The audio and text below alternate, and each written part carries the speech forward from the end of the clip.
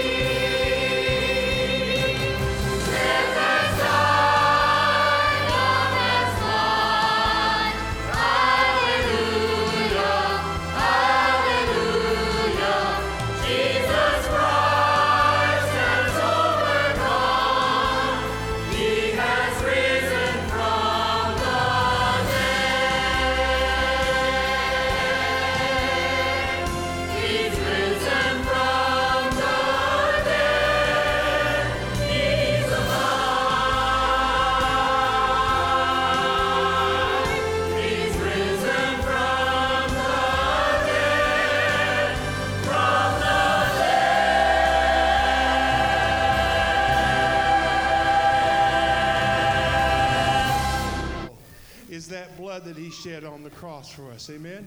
Let's stand together and sing a couple medleys. These great songs remind us of that. What can wash away my sin? Nothing but the blood. Let's sing it together.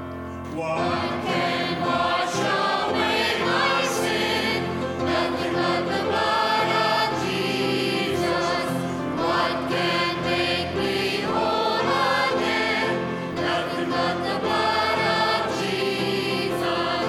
Oh, precious is the flow that makes me white as snow.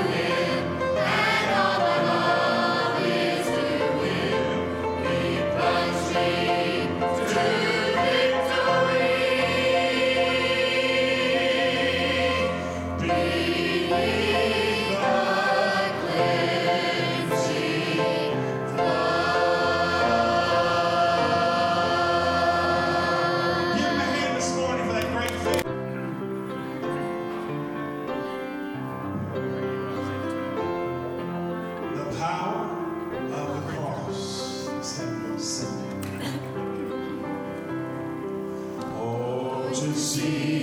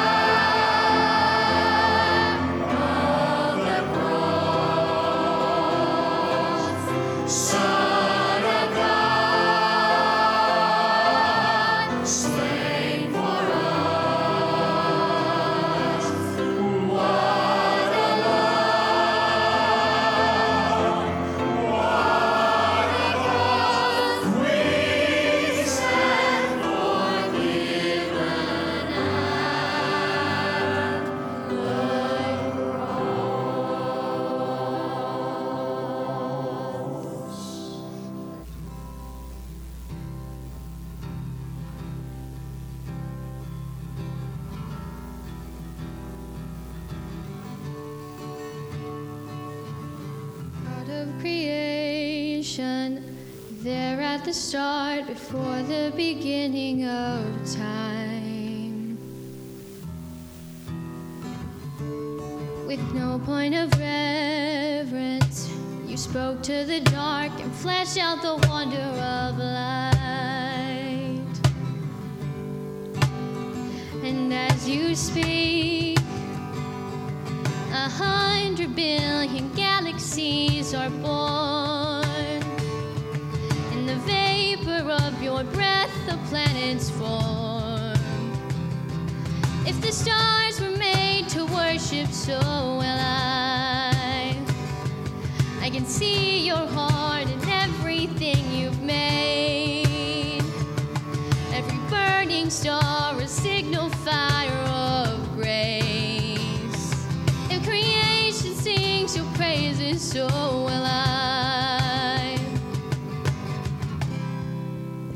God of your promise, you don't speak in vain, no syllable empty or void. For once you have spoken, all nature and science follow the sound of your voice. And as you speak, 100 billion creatures catch your breath, evolving in pursuit of what you said. If it all reveals your nature, so will I. I can see your heart in everything you say.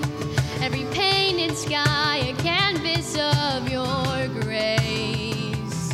If creation still obeys you, so will I, so will I. If the stars were made to worship, so will I. If the mountains bow in reverence, so will I. If the oceans roar your greatness, so will I. For if everything exists to lift you high, so will I. And if the wind goes where you send it, so will I. If the rocks cry out in silence, so will I. If the sum of all our praises still falls shy, then we'll sing again 100 billion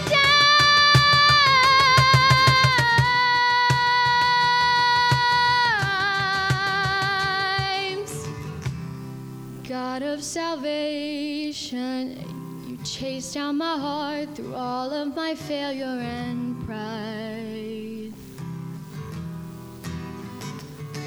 On a hill you created, the light of the world, abandoned in darkness to die.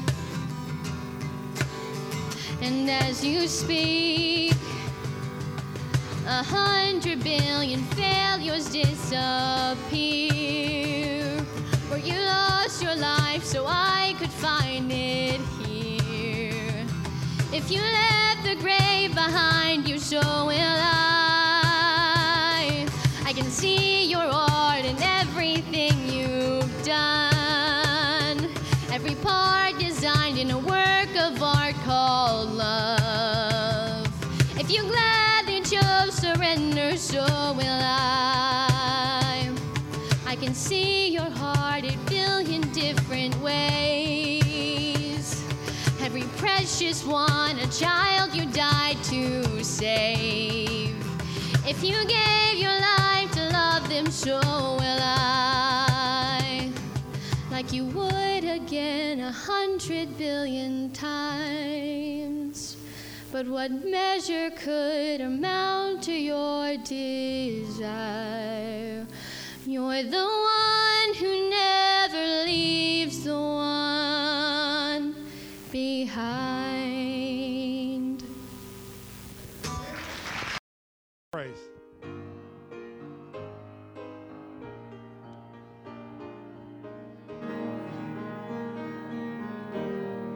We are standing on holy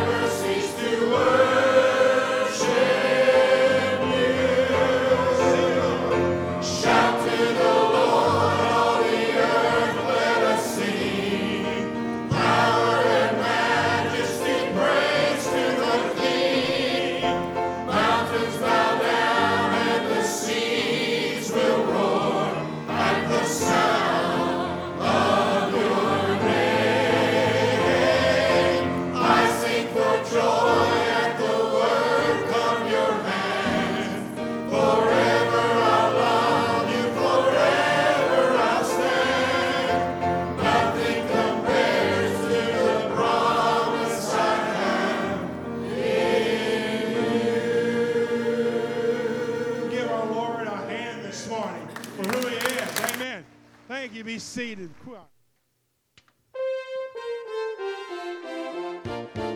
Today you'll be listening to the message preached by our pastor, Brother Brad Walker, during our Sunday morning worship service. May God bless you as you listen to his message.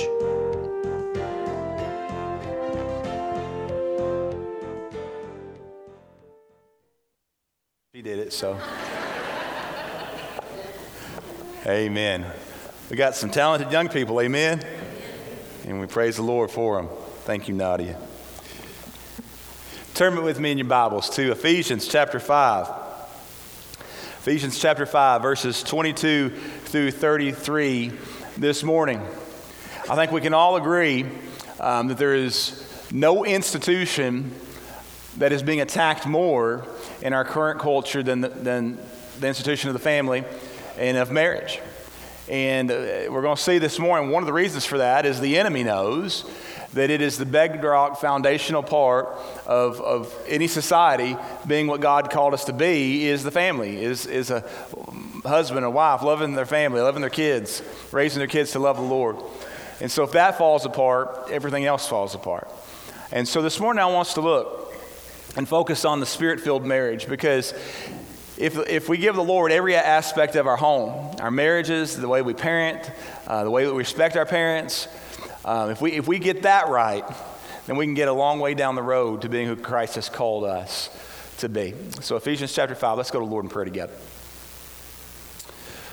Lord Heavenly Father, we come to you this morning, and we thank you for yet another opportunity to spend time in your word.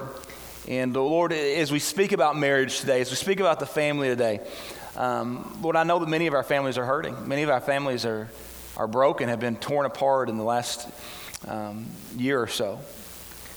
It hurts. It breaks our hearts.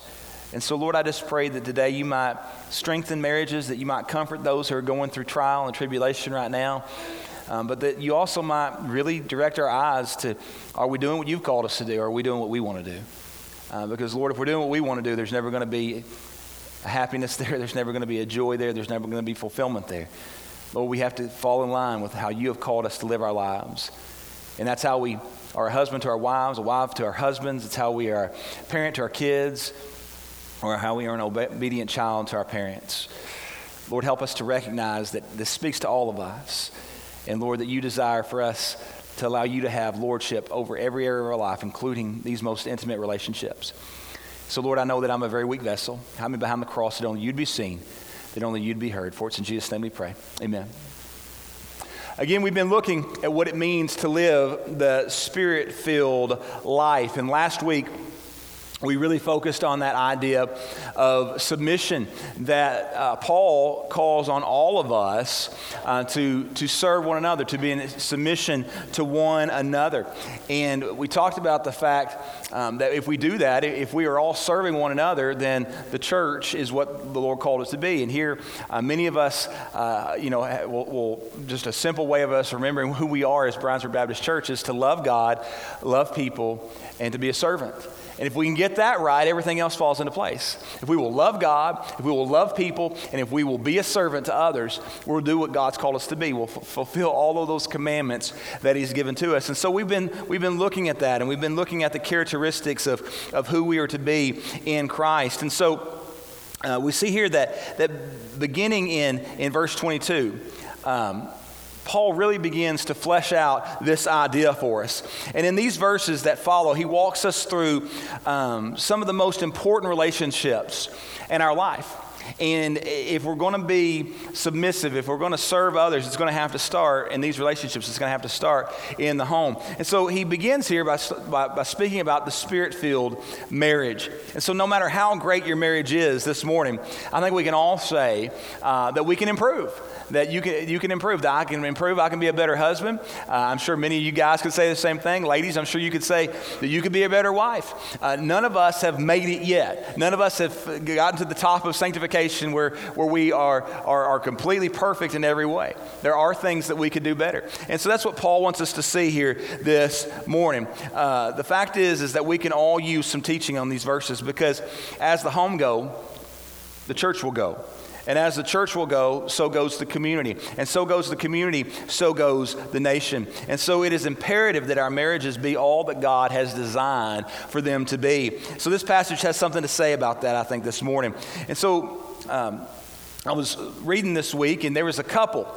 They were in their 70s, and they were celebrating their 50th wedding anniversary. And Ted, the husband, had lost much of his hearing over the course of those 50 years. I'm sure that had nothing to do with his wife. But he had lost much of his hearing, and yet they were still getting along together and celebrating this great anniversary. And so as they celebrated, the family had come from all over, and they had enjoyed celebrating together through the mid-morning and into the afternoon, just as families do, getting together and just talking and reminiscing and having fun, remembering the 50 years of marriage. And so finally, towards sunset, the whole family had finally made their way out and said their goodbyes. And so Bessie and Ted decided to walk out onto the front porch and sit down and swing and just watch the sunset together. The old gentleman pulled his tie a little loose, and he leaned back, and he didn't say much.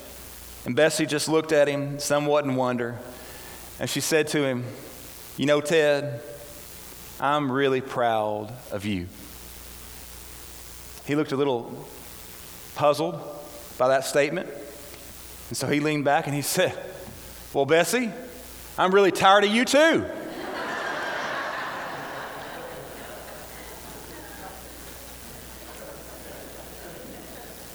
That could be a problem. But sadly, that's where many of us get to in our marriages. We don't allow the Spirit to control, and therefore we get really tired of one another. That's not God's plan. That's not the ideal for marriage. That's not what God wanted for us. God wants marriages to be strong. He wants them to last. He wants them to be a reflection of His relationship with His redeemed people, the church, His bride. That's what He wants it to look like. He wants them to bring Him glory. He wants our families, He wants our marriages to bring Him glory. And so this morning, let's look at the foundation of a Spirit-filled marriage, the fundamentals of a Spirit-filled marriage, and the fruit of a Spirit-filled marriage. And I want you to see that building a strong marriage is not so much about finding the right person, but rather it's about being the right person. Because if we are not the person God's called us to be, our marriage will never be what He desires for it to be.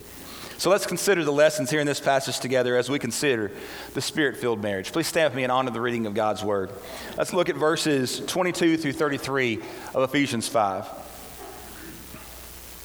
Wives, submit yourselves unto your own husbands, as unto the Lord. For the husband is the head of the wife, even as Christ is the head of the church, and He is the Savior of the body.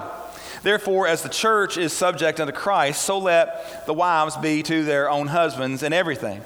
Husbands, love your wives, even as Christ also loved the church and gave Himself for it, that He might sanctify and cleanse it with the washing of water by the word, that He might present it to Himself a glorious church, not having spot or wrinkle or any such thing, but that it should be holy and without blemish.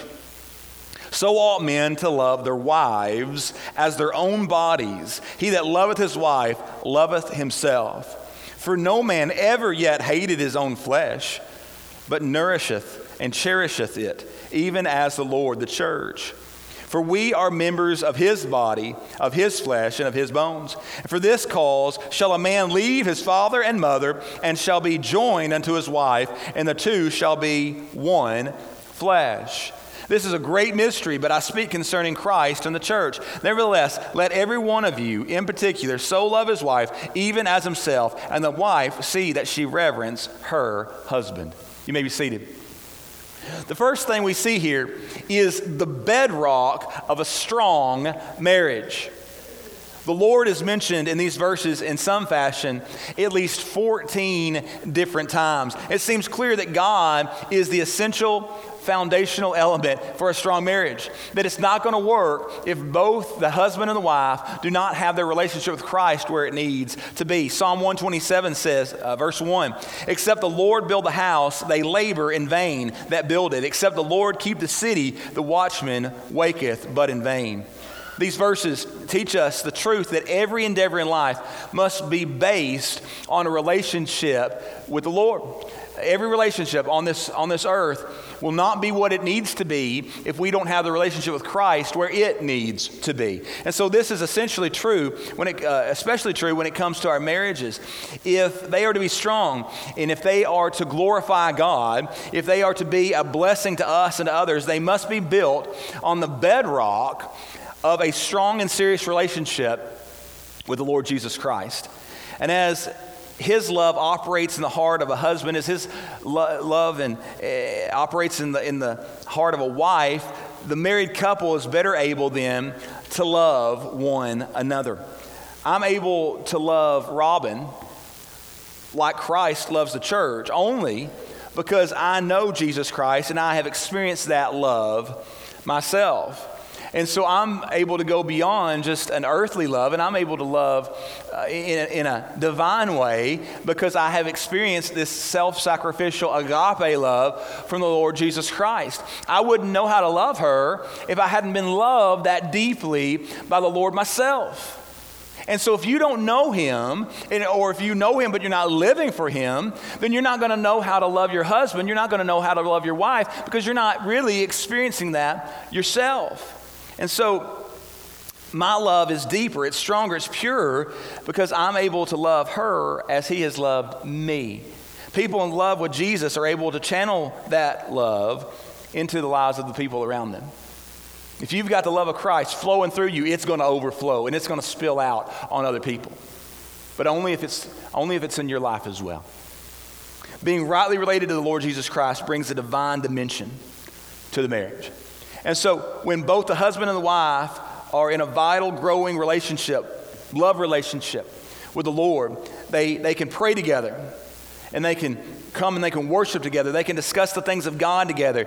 Their mutual relationship with God moves their relationship beyond the physical now into the spiritual. And thus their love is stronger and it's pure and it's more enduring than it could ever be otherwise. That's why true God-honoring marriages can last through the most difficult stuff that happens in life, through dark stuff, is because it's not based upon just the stuff here on earth, not just, you're still attractive, you don't get on my nerves yet, that kind of thing. But it becomes spiritual. We've gone through things with the Lord together. We've worshiped together, we've prayed together, we've studied God's Word together, and so there's a bond that can't be broken. And that's what Paul wants all marriages to experience. And as most of us know, the world tells us that 50% of marriages will fall apart and will end in divorce. Many are falling apart right now around about us as people go through the storms of life. Things like debt and lust and day-to-day busyness of life, loss of interest in the partner, or a host of other things can bring marriages to the brink of disaster. No marriage, not even Christian marriages, are immune from all of these upheavals. However, a marriage that stands on the bedrock of a strong relationship with the Lord Jesus Christ can weather any storm that comes along, no matter how strong the winds may be, no matter how hard the waves may break. Luke chapter 6, verses 47 through 49, Jesus says, and I'm very familiar with this, He says, "Whosoever cometh to me, and heareth my sayings and doeth them, I will shew you to whom he is like. He is like a man which built a house, and he digged deep, and he laid the foundations on a rock. And when the flood arose, and the streams bent violently upon that house, and it could not shake it, for it was founded upon a rock. But he that heareth and doeth not is like a man that without a foundation built a house upon the earth, against which the stream did beat vehemently, and immediately it fell, and the ruin of that house was great." Many of our marriages have been built upon sand, even Christian marriages, because we haven't been living for Christ. We certainly haven't been doing life together with Jesus together. We've been doing our own things. And storms will come, the winds will blow, the waters will beat upon it. And when they do, we see marriages falling apart because they haven't been founded upon a rock. They've been founded upon a lot of other things. Marriages in which both partners are not saved are in even worse shape. Can a marriage between two lost people, can it endure? Well, yes, we see that happen in this life, and we were happy for those folks, but still those marriages can never achieve the spiritual purpose that God has for the marriage.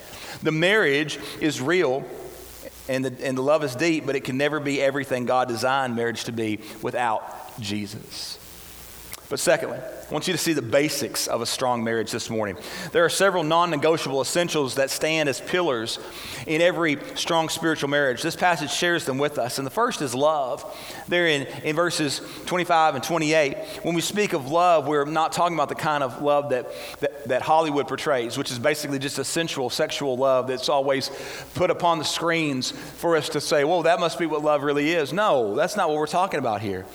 While the sexual relationship within the context of marriage is important, even it flows from a deeper, more spiritual kind of love. And so Paul describes that kind of love, of course, for us there in 1 Corinthians chapter 13, and especially there in verses 4 through 6. In verse 4, he speaks of suffereth long, and that word means patient endurance, even when provoked. It's to be long-tempered. Love does not retaliate, in other words. Also there in verse 4, he says that it is kind. That word refers to active goodness. It never is hateful. It's never mean. Love is kind in word and action. Also in verse 4, he says that envieth not. True love is not jealous. Instead of being jealous when others prosper or excel, love is pleased when they do well. He also says there, it vaunteth not itself. Literally, that phrase means does not make a parade. Love does not brag. It does not draw attention to itself or to what it is doing. Also in verse 4, he says it is not puffed up. Love is not arrogant. It is not proud. It does not demand to be number one. In verse 5, he says, does not behave itself unseemingly. Love is never rude, but it always treats others with compassion and consideration and respect. In verse 5, he says, it seeketh not her own. True love is never selfish. It's never self-centered. But it is actively interested in what will profit others. It will never look at its own self first, but it always considers another ahead of self. Also in verse 5, it is not easily provoked. True love keeps no record of evil done to it, but is willing to endure all slights and injustices. It is not irritable, in other words. Also in verse 5, thinketh no evil, takes no worthless inventory, in other words. And I think two thoughts are in mind here. The first is genuine love does not attribute evil motives to people. It's not always saying, well, this is what you meant. No, it doesn't attribute those kind of things. But then secondly, genuine love does not keep a record of evils done to it. In other words, it doesn't hold grudges and say, well, you remember what you did that one time. It lets it go and moves forward. Verse 6, he rejoiceth not in iniquity. Love does not rejoice in sin, but rejoiceth in the truth. In other words, he rejoices when truth is proclaimed and when truth wins the victory. Love is glad for the truth, even when the truth hurts at times. Love is glad when the truth wins the day. And so this kind of love is to be mutual. The husband is commanded to love his wife with every fiber of his being, and the wife is commanded to love her husband. A home filled with love is a home that's filled with the essence of heaven. But then also there in Ephesians chapter 5, verse 31, he speaks of loyalty here. That verse speaks of the law of leaving and cleaving. And this was God's expected way for things to be from the very first marriage. It was expected that the husband and the wife would leave the home of their parents and that they would make a family together and that they would cleave to the Lord and cleave to one another. And that they would be a unit, a oneness would be found there. When a man and a woman are married, there is a fundamental shift in their relationship with others. Even their relationship with parents is going to be altered forever. It can still be strong, but the marriage relationship must be preeminent. And it must be over the relationship with parents now. Children need to let go, and so do parents. Few things are more devastating to a marriage than a failure to leave and to cleave. The word joined means to be glued. Whenever I'm sharing, God's ideal for a sexual relationship is between a husband and a wife. When I share that with teenagers, I always talk about, you take two pieces of construction paper, two different colors of construction paper, and you take super glue and you glue those two together, and then you try to separate them. What's going to happen? What's going to happen if you try to separate two pieces of construction paper that have been super glued together? The only way they're going to be separated is for both of them to be destroyed. The only way they're going to be separated is to rip them both apart, and there's going to be pieces of each stuck on the other. And God says in a relationship, in a marriage relationship, you are so joined together that there is really no way for that to be torn apart. You can try to do that. The world can try to do that. You can go to a court and they can say that they've done it. They haven't. You're still together. And so we have to understand that. And it's a bond so strong, it's so deep that we cannot tell where one begins and the other ends, is what Paul says here. And this kind of loyalty is spelled out in 1 Corinthians 13:7. Look at the characteristics of true loyalty that he speaks here. He says, beareth all things. There's a loyalty even when the things are tough. It doesn't walk away in the day of trouble, in other words. Believeth all things. Loyalty believes in one's mate. It trusts them. Hopeth all things. Loyalty never looks for the worst in them, but always believes the best. Endureth all things. Loyalty sticks it out. Loyalty does not abandon the fort, in other words. And that's something that we don't see today. That's something that many marriages are lacking. But then he also speaks of respect. Mutual respect is fundamental for any marriage that expects long-term success. And several passages speak about this matter. Just a few that we could see this morning is Ephesians 5, verses 22 through 24. We see that these verses have been among the most loved and also probably among the most hated in the New Testament because they're misunderstood. As I pointed out last week, some men want to hang that submission idea over the head of their wife and demand that they fall into obedience. And some women read those verses and feel like they are made to be inferior to their husband because of those verses. And neither of those interpretations is correct. The wife is not to be the servant, down on her hands and knees scrubbing the floors like, Cinderella or Snow White or something.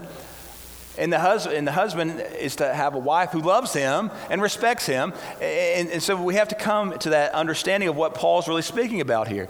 God is not establishing a husband as some kind of dictator of the home, nor is God relegating a wife to the place of just servanthood, as just merely the maid of the house. The word submit means to arrange under. And so truly spiritual wife will recognize God's order in the home.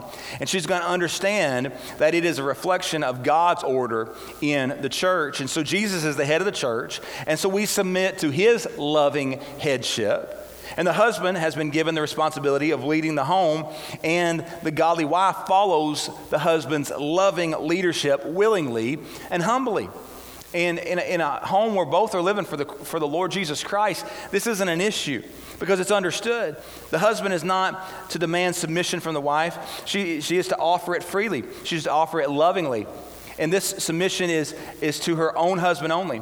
Women are not subservient to men. They are equals even in the home, but God has invested leadership in the home, and he will be held responsible for the home. He will give an account for his actions as the head of the home when he stands before Jesus. Then in verses 28 through 29, we see that we are to submit. I willingly submit to the lordship of the Lord Jesus Christ in my life because I know that he loves me. Is it hard to submit to someone that you know loves you unconditionally and will give themselves for you? That's not hard. Someone that you know has given their life for you, someone that you know has sacrificed everything for you, it's not hard to submit to their leadership. We do it willingly. I understand that he gave himself to save me. He sacrificially gave, and he gave willingly, lovingly, and unconditionally. And so my response is to submit to him. And the same has to be true in the home. When that husband loves his wife sacrificially, willingly, lovingly, unconditionally, she will respond by respecting him and following his leadership of the home. Verses 28 through 29 teach us that the husband is to love his wife like he loves his own flesh. In other words, he's to nourish her. He's to cherish her. He is to nourish, meaning to bring to maturity. A godly husband helps his wife to reach her full potential in ministry of whatever God's calling her to do. He helps her to grow by meeting her needs and by being an encouragement in her life. But then he is to cherish her. That's the idea of to soften with heat. The husband is to give tender love to his wife. And this is the primary want and need of most women, is to be loved in that way. They want to feel loved. They want to feel like their husband sees them as the most special one in the world. They need time. They need attention. They need a sense of security in the home. And so a loving husband can easily provide those things to his wife if he lives the way the Lord calls him to. 1 Peter chapter 3, verse 7 calls the woman the weaker vessel. And that doesn't mean that she's inferior. That doesn't mean that she's weak. The phrase literally means a vessel that is delicate because it is of immense value. So like a precious vase that you're going to handle with care because it is so very valuable. It refers to something that we handle with care because of what it means to us. But then he speaks of faithfulness there in verse 31. And that verse speaks of the bond that exists between the husband and the wife. It's a bond that can only exist between two people. In other words, there's no room in the marriage for a third party. There's no room. It is never acceptable for a man or a woman to have a sexual or an emotional relationship with a member of the opposite sex on the side. Nothing's really happened, but we'd just like to, I can just share with him or I can just share with her easier than I can my husband or my wife. That's a sin. That's adultery. That's something that's only for you and your husband or you and your wife. It's not for somebody else at work or a friend. That's just for you two. And our relationship with our spouse is to be one of absolute faithfulness, both physically and emotionally. Adultery is a sin regardless of the forms that it takes. And then third, I want you to see the blessings of a strong marriage this morning. What will be the outcome of the love and effort in marriage? A strong marriage will bear fruit to the glory of God. So let's share just a few of those things that we see here, the fruit that it bears. First, a spirit-filled marriage sanctifies the home. A marriage that is lived out according to the principles of the Word of God is a marriage that keeps God at its center. And so it produces a home where Jesus is king and God is sovereign. It's a marriage that opens the door for God to bless both us and our children in an amazing way. It's a marriage that invites the power of God to dwell in the home. But also, a spirit-filled marriage glorifies the Savior. A marriage that operates according to the principles of God's Word brings glory to the Lord. God is glorified when we live our marriages according to His precepts. This is true because a marriage that functions according to the Word of God is a marriage that honors His will, and following His will for our lives always brings glory to His name. So God is glorified when we love like He loves. But also, a spirit-filled marriage witnesses to the lost. You see, a strong, godly marriage is a witness to this lost generation because it is a living, breathing example of Christ and His love for His bride, the church. So it demonstrates the power of the love of God and the grace of God to all who witness it. A godly marriage exemplifies forgiveness and patience, love and hope, and the power of God to save by grace. A good, godly marriage is a powerful witness to a lost world. And so when the world looks at our marriages, they should see Christ's love for the church. They should see that there is just something different about our love for our spouse because it's not just physical, it's a spiritual love. It's something that comes because of our love for Jesus and the way that we've been loved by Him. But then also a spirit-filled marriage instructs the next generation. Ephesians chapter 6, verses 1 through 3 says, "Children, obey your parents in the Lord, for this is right. Honor their father and mother, which is the first commandment with promise, that it may be well with thee, and thou mayest live long on the earth." Notice that Paul is speaking to children in the home. Children have a duty to submit to their parents. But I'm talking to husbands and wives particularly this morning, and we need to recognize that our children learn about marriage and how to treat their future spouse by watching us. And so how you treat your spouse is probably how they will treat theirs. So how do you talk to your spouse is how they will talk to theirs. Dads, how you love your wife, how you love their mother is how they will, your sons especially, will treat their wife. And moms, how you react towards your husband, the father of your daughters will be how your daughters will react towards their future husband. A man who curses and abuses his wife will raise sons who are prone to do the same. He will also raise daughters who expect that kind of treatment. Women who ridicule and then also belittle their husbands will raise daughters who have no respect for men for their entire lives. They will also raise sons with a lack of power to lead godly homes. So we need to take a step back and look at our marriages and how do our children see us? What are we teaching them about marriage from the way that they're watching us? We have a responsibility to the next generation. We are responsible for teaching them the right way to walk and to talk and to live. Now, maybe you had a rotten example at home. Maybe your dad was a terrible example. He didn't know the Lord and he treated your mother horribly. That doesn't mean as a husband that you got to carry that on. You be different. You know Jesus. You be different. And wives, you may have had a mom who just didn't have any honor for her husband, didn't show any respect. But you don't have to be that way. You're saved. You know the Lord. You can be different. You can live for Christ in your marriage. Your home can be different. Live like the person you are and stop the cycle of sin that operated in your family. Marriage is a wonderful gift to humanity. A marriage that operates as God intended is truly a beautiful thing. The only way a marriage can be what God designed it to be is for both the husband and the wife, though, to be filled with the Spirit of God. We're living in a generation when the institution of marriage is under attack. The liberal world around us tells us that it's perfectly fine for a man to marry a man or a woman to marry a woman or for you to have multiple marriage partners. And that's just a twisted distortion of what marriage truly is. And we recognize that. We know that all that is a work of the enemy, Satan himself. He knows the home is bedrock of this society. And if the biblical standard for the home and family can be eliminated, then society in general can be dismantled. And that's why people like us who still believe in God's word, who still believe that God's word about marriage is the final word, why we must stand up for marriage. We must protect our marriages. And the best way to do this is living out the biblical standards for marriage in front of a lost and dying world. The best way to do that is for husbands and wives to be filled with the Spirit of God.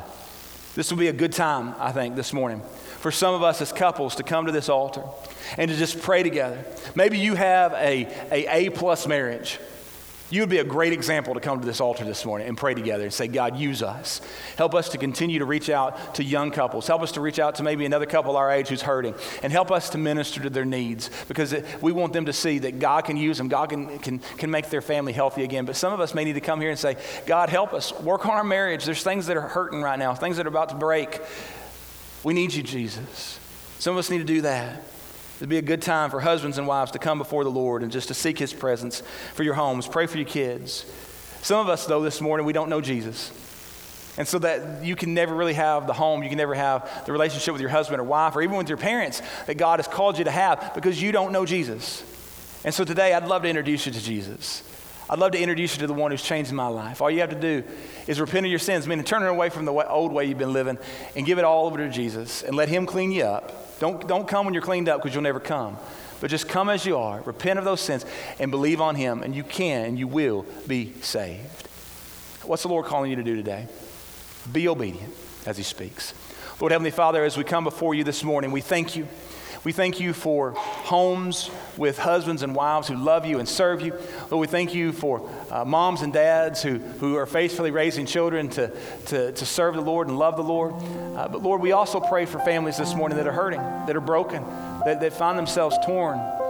Lord, we pray for healing. We pray for the reconciliation that can only be brought through Jesus.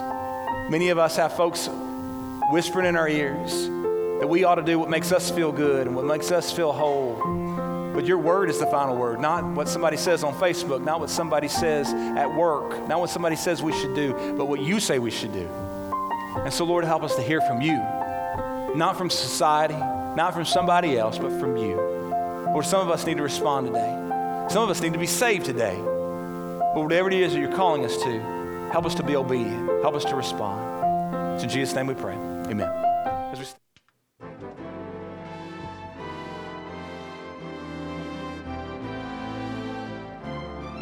Thank you for listening to our broadcast today from Bryansburg Missionary Baptist Church. If you need spiritual help with the relationship with the Lord, please call 270-527-3757. Also, we would like to invite you to attend our services. On Sunday morning, Sunday school begins at 10 a.m., and our worship service is at 11 a.m. On Sunday evening, discipleship training begins at 5 p.m., with our worship service at 6 p.m. You may also view our Sunday worship services live on Mediacom Inspiration Channel 93. On Wednesday night, our worship service begins at 7 p.m. Once again, thanks for listening, and may God bless you and your family.